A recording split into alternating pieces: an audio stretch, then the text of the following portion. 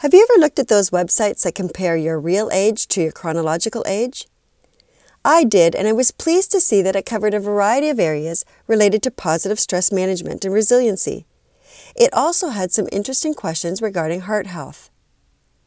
Cardiovascular diseases continue to be a major threat to women's health. So here are today's hot tips for building resiliency and celebrating women's heart health. It is imperative that women learn the warning signs and symptoms of heart disease and stroke, see a doctor regularly, and learn their family history. Making a commitment to your heart and your health isn't something that you have to do alone.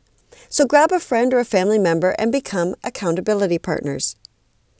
Nutrition and exercise are essential, but also consider the impact of being positive, being able to relax, using a sense of humor, being organized, being involved in hobbies or community, having a spiritual side, and striving to be a continuous learner.